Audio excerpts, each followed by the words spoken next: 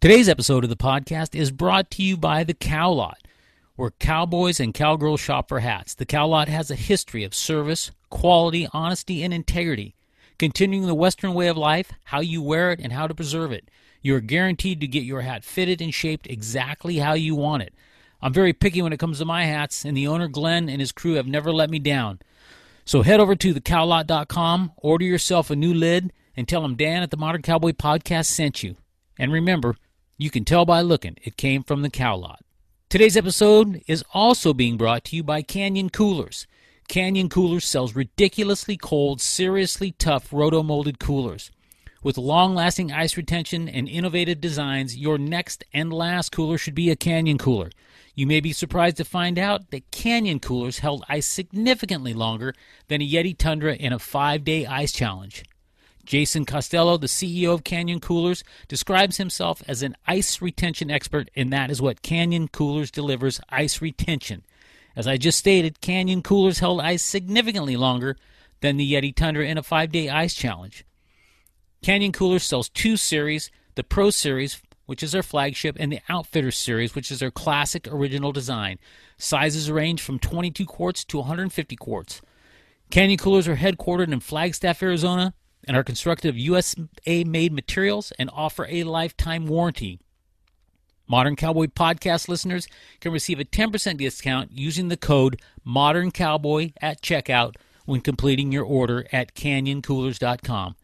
So head over to CanyonCoolers.com, order yourself a new cooler, and tell them Dan at the Modern Cowboy Podcast sent you. Today's episode of the podcast is also being sponsored by It's Jerky. There's no food more cowboy than jerky. I've been a fan of jerky since I was, as long as I can remember. But I was on a recent trip. Actually, I was out and stayed with Cody Cowden for about a week. I was leaving his place, driving back to Arizona, and I wanted to get something to eat. I wanted to eat something good, though, just a good snack. And I didn't want to have fast food, so I actually pulled into the Flying J to get fuel. Thought, well, they might have something here. So I thought, man, if I get some beef jerky, that'd be great. But most of the time, beef jerkies are just overprocessed and full of all kinds of chemicals. So I actually went in there and was perusing the aisles, and I came across this jerky called It's Jerky. And I looked at it, I read the package, and I was surprised that the price was so good. It was a pound of jerky for like $20. Anyway, I ended up buying it. Jerky was amazing. I absolutely loved it. And now here they are sponsoring the show. So big shout out to them and big thanks for their sponsorship. And I would just highly recommend you head over to itsjerky.com, order yourself some of this amazing high protein, low calorie fuel for your body. Tell them Dan at the Modern Cowboy Podcast sent you. Where are you cowboys and cowgirls at? Hey everybody, this is Dan Hillenbrand, and welcome to Modern Cowboy, the podcast for the cowboy lifestyles and businesses around the world. I'm glad you're here, so sit back in your saddle and prepare to be inspired, motivated, educated, and entertained as I interview a new guest each week that embodies the modern cowboy.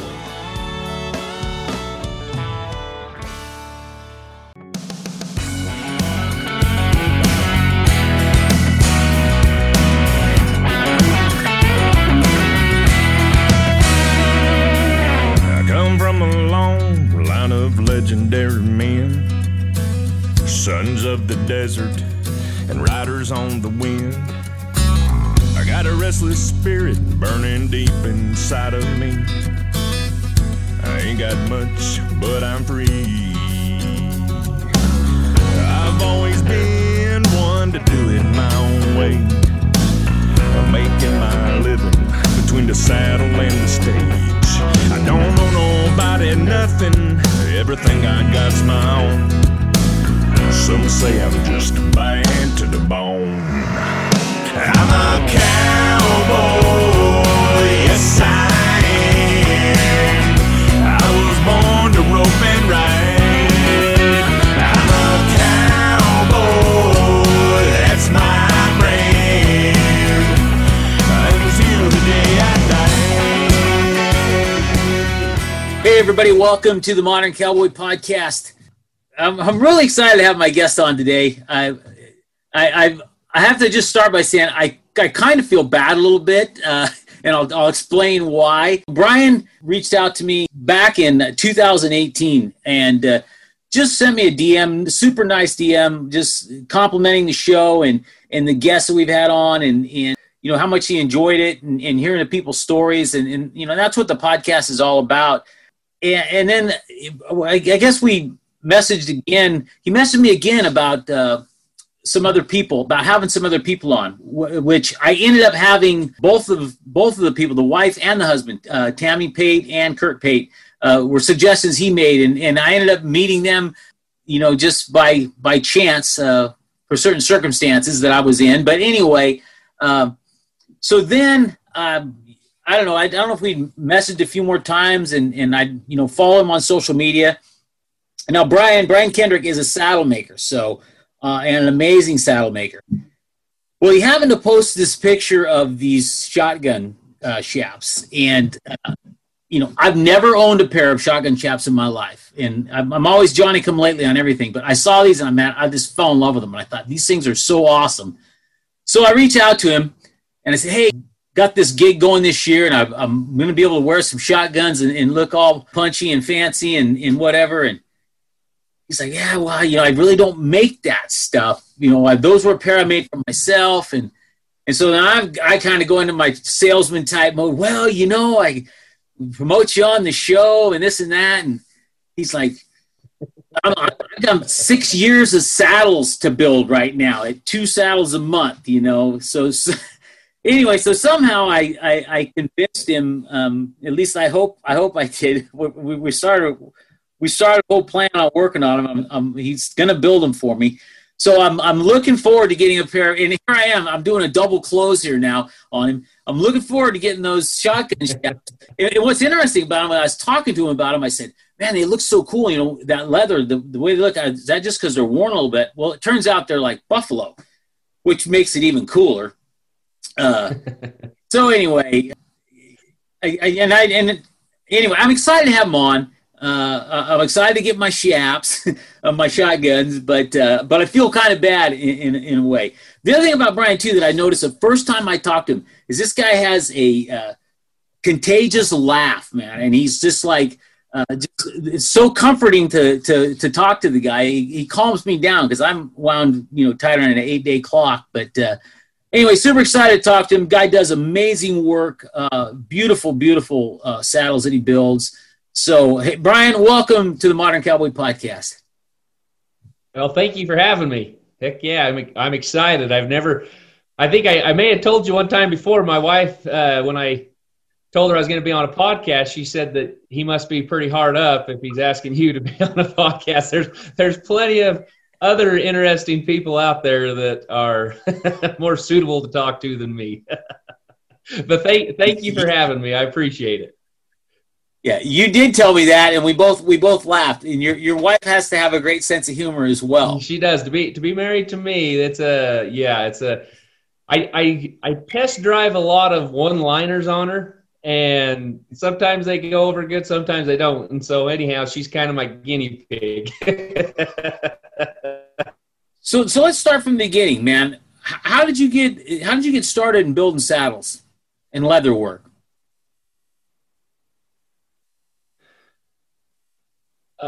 So my grandpa, I grew up, I lived next to my grandfather, and he had a repair shop in his basement. And he also sold a lot of factory saddles, and this was prior to internet, where you can just get on the internet and order something. And so, he done a lot of business that way, selling factory saddles, and then also, just repairing them. He wasn't a saddle builder himself, but obviously had fixed a lot of saddles. And so I was always intrigued by when I went over there. So how his shop, it was in his basement. And so there was a door that went down into my grandpa's basement. And when you showed up, you had to ring the doorbell, and then he would come and let you in, and so on and so forth. Well, anyhow, I was always looking out the front window to see if somebody was there. And whenever I saw somebody that was there, I'd go over there and always go downstairs and I'd just sit there and I'd listen to them. And I love to listen to, I mean, you had all walks of life, all different individuals come. There were people that were just had horses that they just went trail riding on. There was guys that were working guys. There was rodeo guys, you know, and it was just everybody. And I was always, I just loved being in the middle of it. So anyhow, that's kind of where it started. And then in junior high, I started repairing saddles and different things like that for him. And then as grandma, she would build shaps and do things like that. And so I started doing a little of that here and there and built some rodeo shaps and so on and so forth for friends. And anyhow, so during the summers, I would just build shaps and ride horses and hang out with my buddies. And that's what I kind of did for money. And so that's where it all started. And then from there, you know, I just always was really intrigued with saddles and always just wanted to just build them. And then as you start kind of understanding the different qualities and you know, and different things like that, you start looking and thinking, and man, I could do that, you know. and then you start wanting, you know, better and better, and so you just keep on trying to improve and get better. And so now it became a beast. I either needed to shoot it in the head or feed it, and so I decided to feed it, and now here I am, a full-fledged saddle builder. So yeah, but well, I got to say this. I got tons of respect for you and for people that, you know, have the skill. I always wanted to make stuff out of leather. I always wanted to build stuff, and so much so that I don't know if I've told this story before, but my grandfather, who I just looked up to so much and who I think influenced me to want to be a cowboy in a lot of different ways, he gave me a buckskin jacket when I was like 9, 10 years old. Well, I thought, well, I'm going to make something cool. So I started cutting this buckskin jacket up. Yeah, That's kind of, you know, you get an idea what my mentality is like. But I thought I was going to be able to do something doing that. So throughout the years, you know, I was in Boy Scouts, whatever, you know, we made little leather things. You made little keychains. And then I had this idea in my head I was going to build a saddle one day. I even went as far as one time I even bought a tree. And I bought leather, and I was going to have this guy train me, and it never happened. Then I went to work for this guy. I mean, just part-time, you know, I was a chiropractor, but I go to his place and he was going to teach me. And he goes, well, we're going to start you out by repairing stuff. So I'm over there working, cleaning these saddles, repairing it. And I realized I'm doing all this work. He's not training me how to build a saddle yet. But anyway, it wasn't meant to be, because I never, the things I did make, I get done with it. I go, man, that really doesn't look that good. So it's something I always want to do, but I just realize now it's better to just enjoy it from, you know, people such as yourself. Well, you know, Dan, I always tell people, you know, because they're, especially with social media and different things like that, you know, people can just, you know, they message you and ask you and, you know, they'll ask you advice and anybody that really wants to learn saddles, repairing is a way to start, because, you know, you learn, you can start seeing when a saddle is built good and when a saddle is built not so good, you know, and it's just like anything, it's just practice. And the one thing that is the most aggravating is how much time it takes, and then how hard you're always on yourself. When you finish something, you start comparing it to somebody else, and a lot of times as you're comparing, you forget that, hey, that person's maybe been doing it for 20 years longer than I have, you know, and so it's kind of a challenging thing, and it doesn't happen overnight. Yeah. Well, did you have an artistic talent just naturally? Because, I mean, with your carving and your drawings and stuff that you do, was that something that came natural to you? Well, I don't. That's a good question. I do come from a family that there's artistic, a lot of art stuff kind of going. Not necessarily as much as like pictures or anything like that, but I'm kind of the black sheep in the family.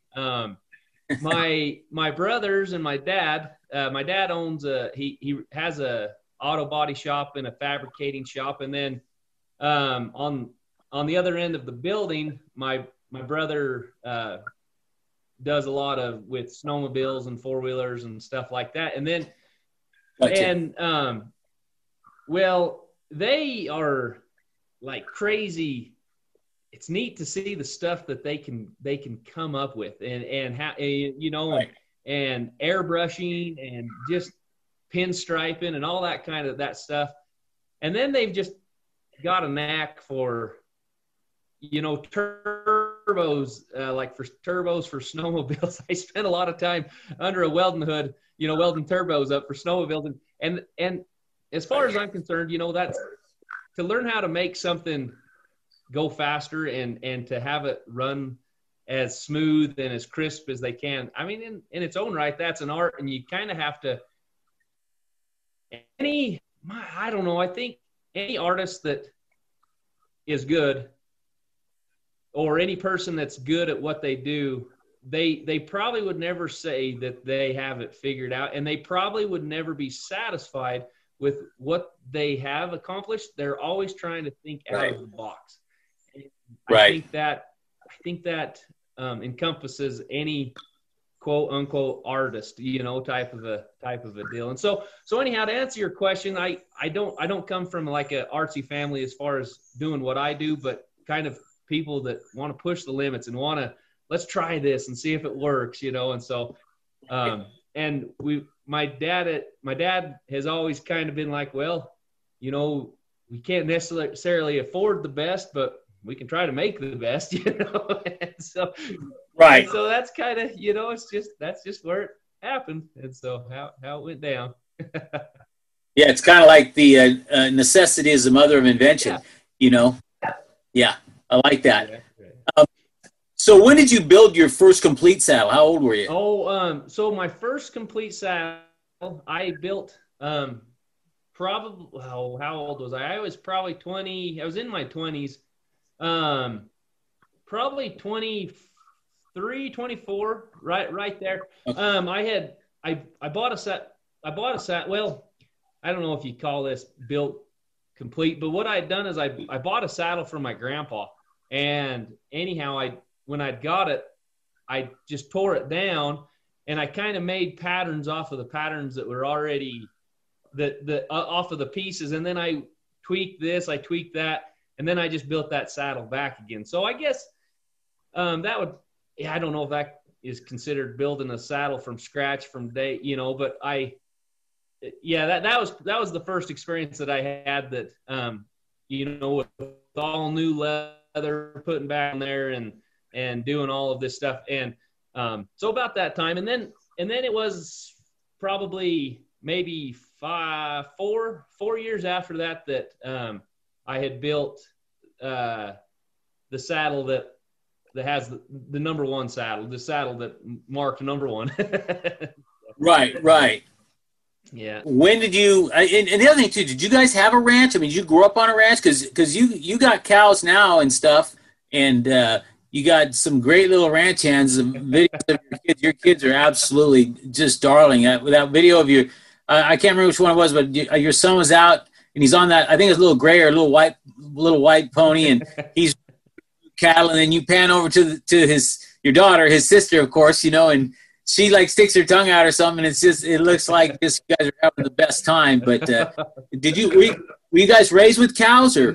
No, we didn't. I didn't have any cows growing up. My dad, from time to time, he would buy me a couple calves, you know, and just kind of you'd teach them, you'd buck them out, and then when they'd quit bucking, then you'd decide to throw your pony saddle on them, and then you'd try training them to ride, and then after that wouldn't work, you'd put the harness on them and see if you could drive them. just try to go do that. But I grew up in a fairly agriculture rooted community, and so right. Yeah, so that's kind of how I grew up. My grandpa, he would buy Shetland ponies, and Shetland ponies was kind of I don't know if a big deal or not, but I rode a lot of ponies for him, and then he would sell them. And then in junior high, I met two of my good friends in 8th grade and junior high. They moved from their other school to the junior high I was going to, and both of them came from very active cowboy families, you know, rodeo and ranching and cowboy. I mean, just right. And so anyhow, so I contribute a lot of who I am today to their influence and the influence that their family had on them. Had on me. Right. And then at the same, you know, on the same note, so thankful for my parents who just, you know, they didn't have much of the same interests as I did, but were just more than happy to go above and beyond to help. I mean, just to help me live how I wanted to live and participate in the things I wanted to participate in. So yeah, that was kind of a pivotal point in my life when I met Cody and Hadley. And so that's very cool. So when did you start building saddles for a living? I mean, because that's your main business, correct? Yeah, that's my main job. So for a living, probably. So I don't know, probably about 5 years ago was probably when. So up to that point, up to 5 years ago, I obviously built saddles in conjunction with I had 2 full-time jobs. That's what it was, you know. And so, right. But it was about 5 years ago. I decided, you know, I mean, this, you know, if this is something I want to do, you know, I let's just go jump in both feet and I can't thank my wife enough for that, because there's a lot that goes into changing your lifestyle when you don't get a paycheck every 2 weeks, you know. I know exactly what you're talking about. Yep. Yep, that's for sure.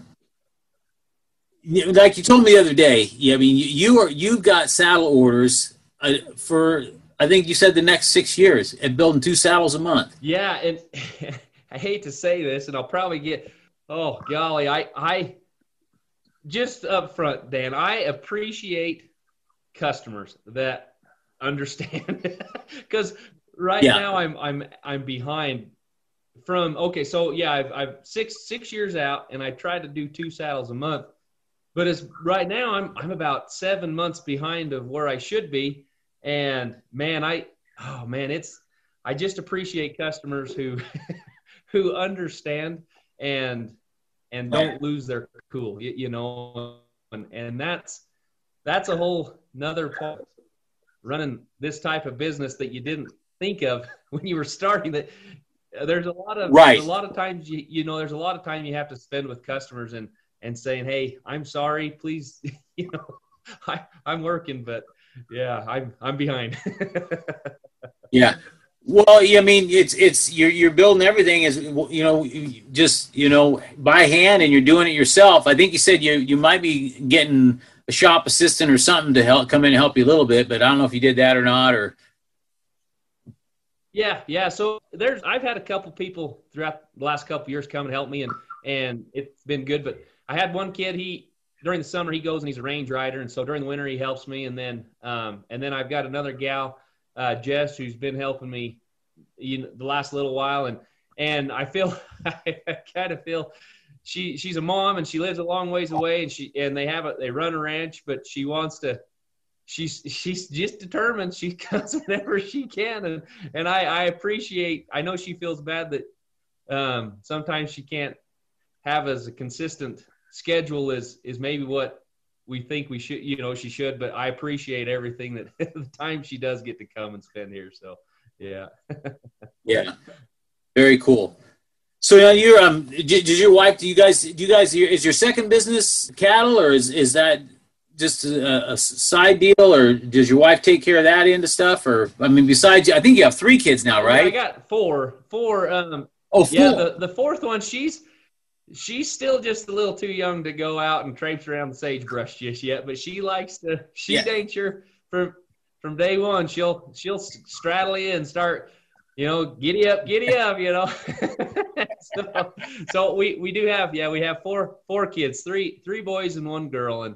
And so, that's what we have. But no, I don't, I personally don't own any cattle. I just, there is a family that they live in Utah, and they have a place up here that they bought. And so anyhow, so for the last couple of years, I've just day work for them from time to time, and they asked me if I would be interested in kind of running the cows for them this year. And so anyhow, that's what we've been doing. Prior to that, I'd run yearlings and different things like that through the summers, and anyhow, and then obviously before that you work for this place or that place, and so right, yeah. But.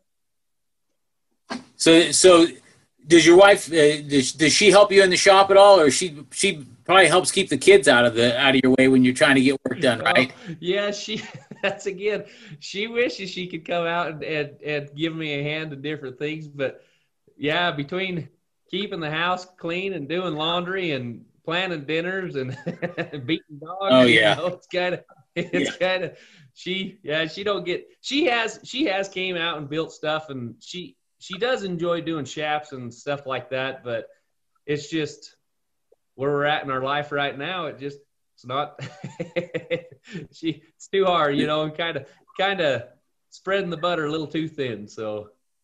Yeah, exactly. So let's talk about the saddles a little bit, and just, I guess, theories or different thoughts, and there's all kinds of different things, but just to let people know that some people may know or may have forgot. I think I kind of forgot, the different riggings. I mean, they got riggings. What do they call them? Like, they call it full rigging, 3/4 rigging, half rigging. Am I right on that? Yeah. So they so that would be considered the rigging measurement.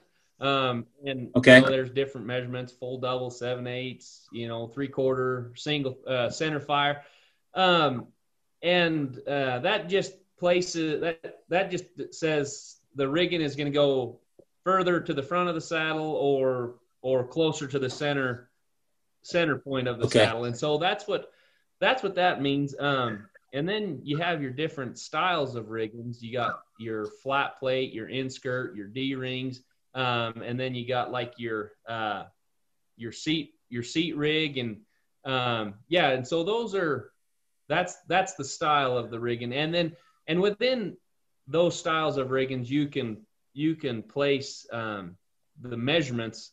Each style, you can put those measurements wherever you need to have them. So wherever you want, okay.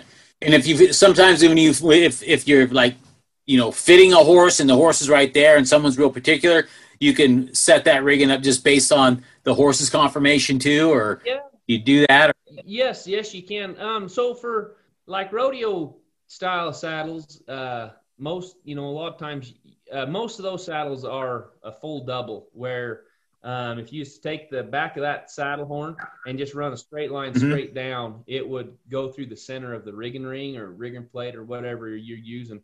And that's just, that's kind of the style for the rodeo saddle.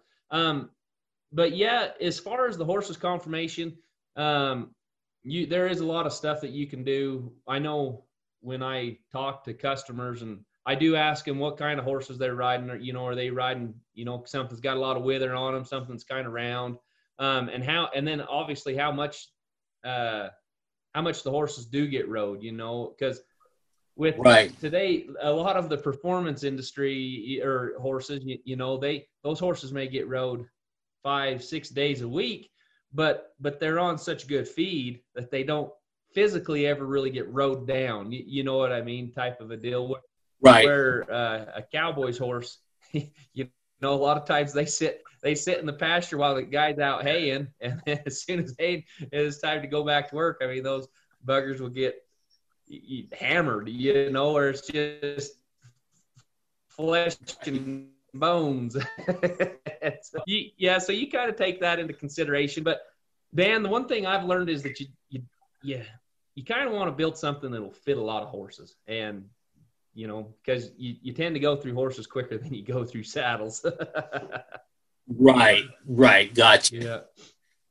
Now, how about trees? I know that just heard a lot about, having like the rawhide covered trees, and I think they use oak. Is that am I right? They use oak for the wood and then rawhide covered. And then now I heard about, a lot of these fiberglass trees. Do you have a preference, or what are your thoughts on trees in terms of functionality? So as far as I don't know much about what styles of wood and different things that they use to build the trees. I know my neighbor doesn't live too far away from here. He builds his own trees, and he's he has said that there's different woods that have different densities and and stuff like that are better for certain parts of the tree. Right. I wouldn't dare say what the names are just because I can't remember. But as far as rawhide covered trees or Kevlar covered trees or fiberglass covered trees, or I've never used a fiberglass covered tree. I've just used rawhide and Kevlar covered trees. The rawhide covered trees, they can kind of flex and they can kind of move, if with the horse. Right. And that's good. Most of those trees have a warranty, like a limited amount of year warranty on them. The Kevlar covered trees usually have a lifetime warranty on them. And they're solid. Like there's no flex, there's no bend in them. And so anyhow, I kind of like, I've used both of them and I've been happy with what both of them are produced, and so, and then also it does depend on, I use a couple different tree makers, because just kind of depending on what part of the country they come from is what their style stems from. If you kind of want more of a performance, kind of a Texas punchier look, you kind of use somebody that builds trees for Texans. You want something that's more of a slick fork, big horn type of a deal, kind of a a northern part of the country. You buy a tree from somebody that builds it like that. So anyhow, right. I don't really have any one set pattern I follow. I try, just because I enjoy doing something a little different every time. So yeah, that's interesting because I've never heard of Kevlar covered trees. That's kind of interesting. Yeah, and I would like to. I talked my neighbor Larry. I do tell it would be fun to come over and to build a tree, and it would be neat just to see all of the things that go into them, and man, they put a lot more work into a tree than what I'm paying, than what a person, because you can buy a tree for from $500 to $1,000 and even more than that, and man, I'm thinking they're putting a lot more time into a saddle tree than $500 worth. Yeah. So yeah. Well, you're too busy building saddles to build trees. That's right. I a lot of times if I see a dollar bill hanging out on a fishing line, I'll run across a couple 20s to get to that dollar bill just because I think it may be fun to grab it, So shoots myself in the foot. That's funny. So, yeah. So, do you build? You probably build equal number, but I've just kind of become a fan of the inskirt riggins. I don't know if for me it just seems like it's less bulky, and it seems like it's just I think it just fits the horse better, and I think too you can get a lighter saddle, which I think is good too. That's just my thoughts. What are your thoughts on that? Yeah, so that's what rigging is better. That's I just saying like it's different people. That's a topic that you're not going to convince any one person, which one to like better. Me personally, I like an inskirt rigging better, and and most of my saddles, I would say probably 95% of the saddles I build are an in-skirt rigging. But I think, you can get that saddle a little lighter, and whether or not the person can feel less leather underneath their legs, there is less leather, underneath their legs, whether they can feel it or not, there is. But kind of how the in-skirt patterns that I've kind of come up, or the style that I kind of go with it, it kind of encompasses the tree. It kind of wraps around the tree. And so you're lugging the rigging to the tree in more than just, a 3x3 inch square on the outside of the bar pad, type of a deal. And it'll wrap around, and even my in-skirt riggings, I even bring them and kind of tie them up into the ground seat.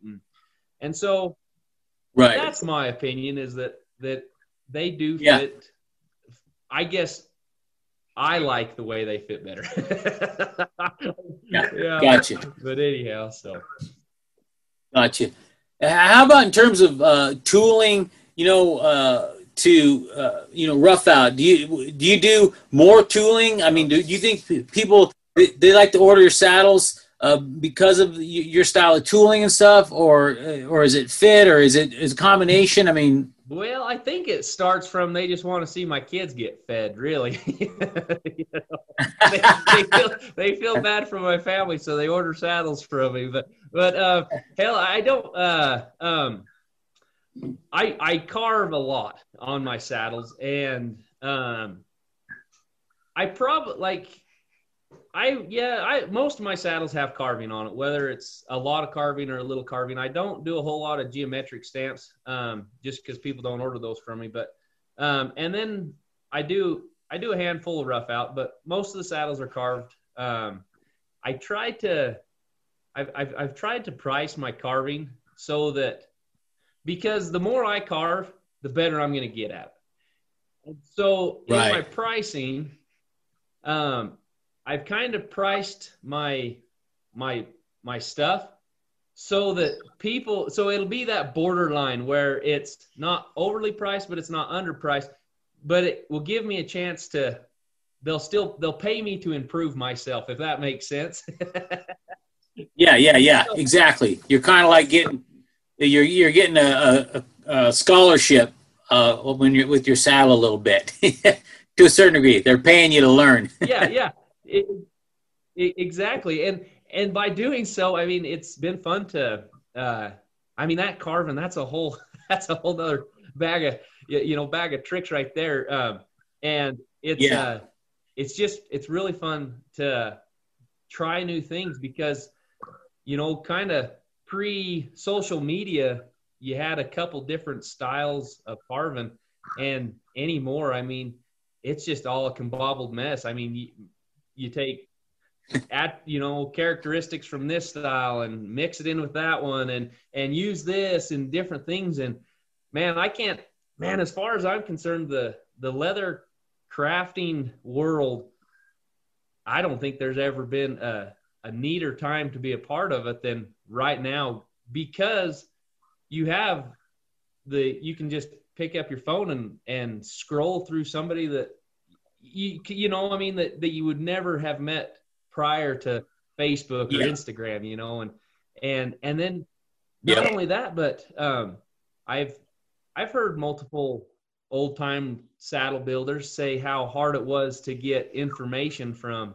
other saddle builders, and that's another thing right now. I mean, there's a lot of people out there that are willing to teach and pass along their skills, and that's all. I mean, it's neat. It's really, it's pretty cool, that, and it's just like what you were saying earlier about, you were, tinkering around with little projects here and there, and it's made it easier for people to say, oh, maybe I'd like to try that, and then they can go ahead and do it and create a new hobby for themselves.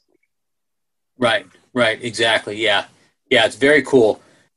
Yeah. I would still love to do it someday, but I just don't think it's going to be in the cards. I got too many other irons and the fires. I think I took enough runs at it through my life. I think the Lord.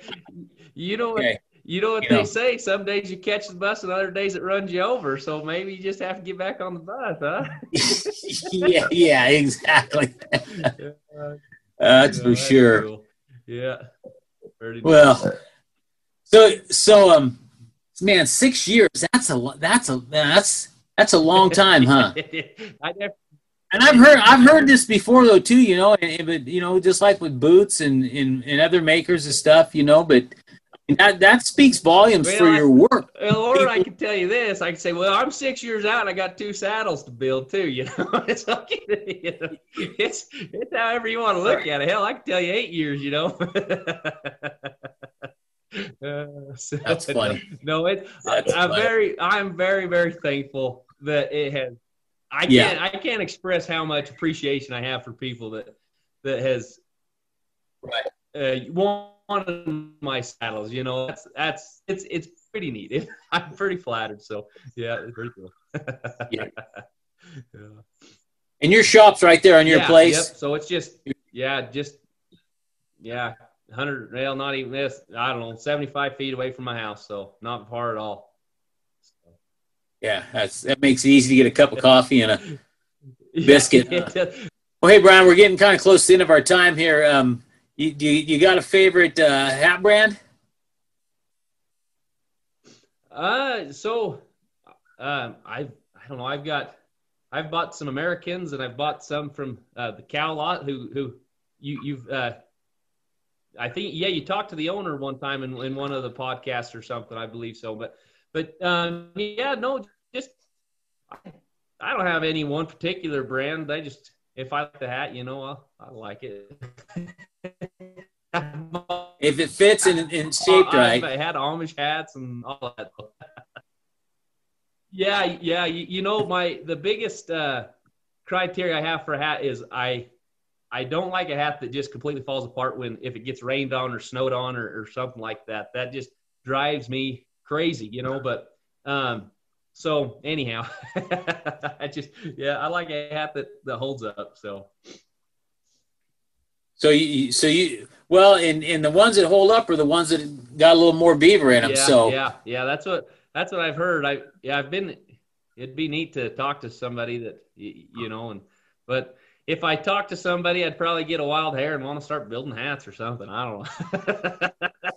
I better just look at them on the internet, you know. So, how about boots? You got a favorite boot brand? That's another internet. So no, not really. I bought my a pair of boots a couple weeks ago. That's the first pair of boots I bought in probably 7 years, maybe 8 years. I just resole my own boots. Oh, you do? Okay. But then I had some soles that were getting wore out, and I don't want to do it. And so I just went and bought a pair of boots. But again, Dan, that's just something that, you know, that holds up and looks good. So. Well, you know, you better not. You don't want people to know about you that you can resole boots and stuff, because you're going to have them lined up at your door. You know, it's hard to find guys that resole. You know, I mean, you got to send them to a boot. But boot makers are usually busy building boots. You know, so. Yeah. No, I have a sign that says I am not a boot builder.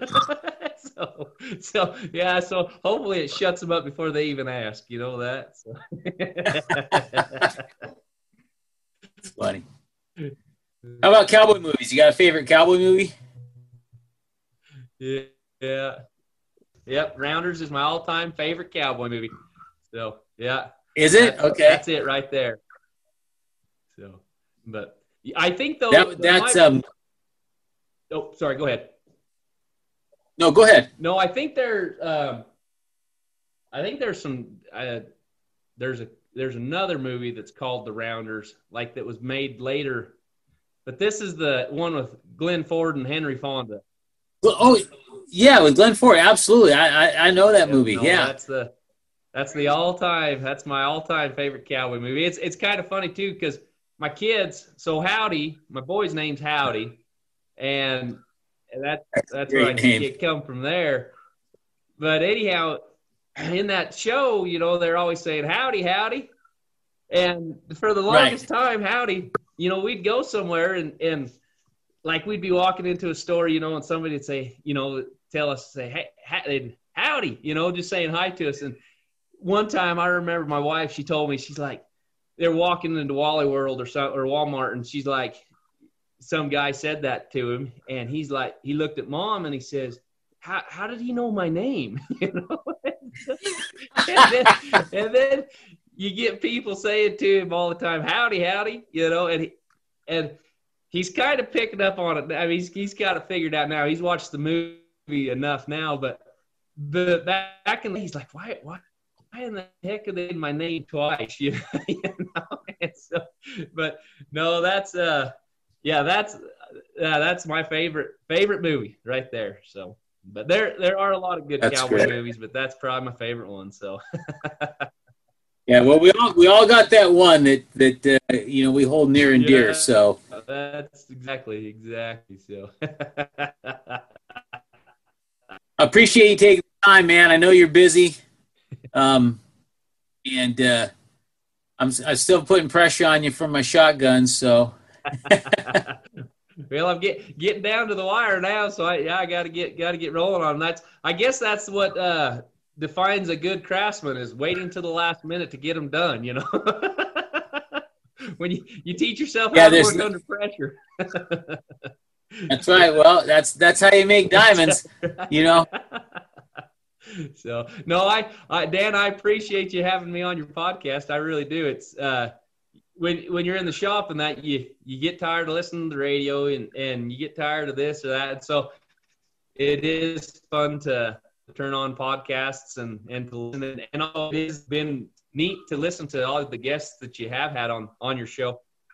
And just, I mean, it's, you know, back in the day, a cowboy was somebody who you know, I mean, they rode a horse, moved cows, you know, and it's neat to see how the term cowboy is, it goes a lot of different directions now, that, you know, and it's just neat to see how people are doing their best to connect to those roots of being a cowboy, you know. So it's yeah, I commend you for what you're doing. So I appreciate it, Brian. I do, man. And if people want to follow you and check your stuff out, what's your Instagram handle again? So it's Kendrick Saddles is what it is on Instagram, and then Facebook it's just Brian Kendrick. And so yeah. Okay. And Instagram, it's Kendrick, KENDRICK _ Saddles, right? Underscore, yep. And then Saddles. All right, very cool. Well, hey, man, thanks again. I appreciate it, and I'll be posting lots of pictures once I get my my shotguns. I'm gonna be doing a lot of them this year because I think I told you got me a little job there up at Rancho de los Caballeros, the old dude ranch here, and my friend, he's the head wrangler there, and so I'm gonna be I'm either going to be entertaining or something. I don't know. It's going to be fun. I'm looking forward to it. Well, so. I'm okay with you posting pictures. You just got to put a disclaimer up there that getting a pair of shotguns for me is like getting a Twinkie from a girl I used to date. I mean, it's just you know, you got to catch me. It's like it's like riding a unicorn. It is. It sure is. Yeah, it sure is. So. Yeah, well, I'll definitely put a disclaimer on no, there. it's good. All right, Brian. Hey, man. Well, we'll be in touch. Well, thank you. Heck yeah, it was good visiting with you. Yeah, you too, man. Cowboys and cowgirls at.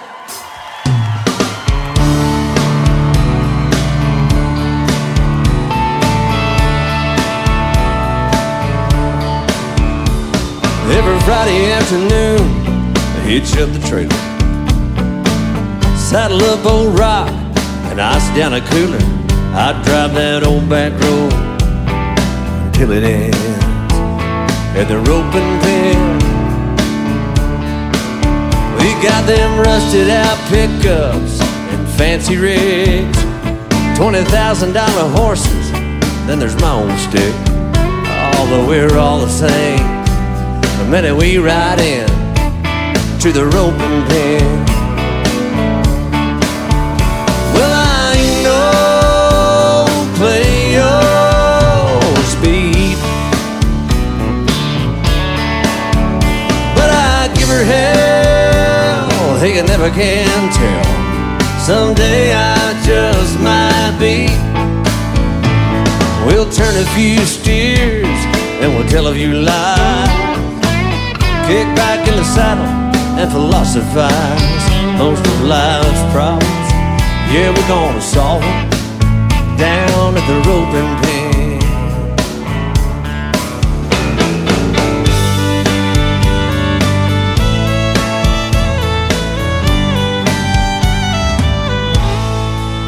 Yeah, we don't do it for the money, yeah, we're always broke. Just ask Clint what he paid a rope. Now he's lost a dozen wives, half the fingers on his hands to the roping pen. And it takes a little skill and a little luck. If you can talk smack, you can back it up. Oh, but we're all friends, no matter who wins, down at the roping pen. Well, I know play your speed, but I give her hell, hey, you never can tell. Someday I just might be. We'll turn another pen of steers, tell a few more lies, drink another beer and hypothesize. Most of life's problems, by God, we're gonna solve them down at the roping pen. We'll see y'all again next weekend down at the roping pen. Down at the roping pen.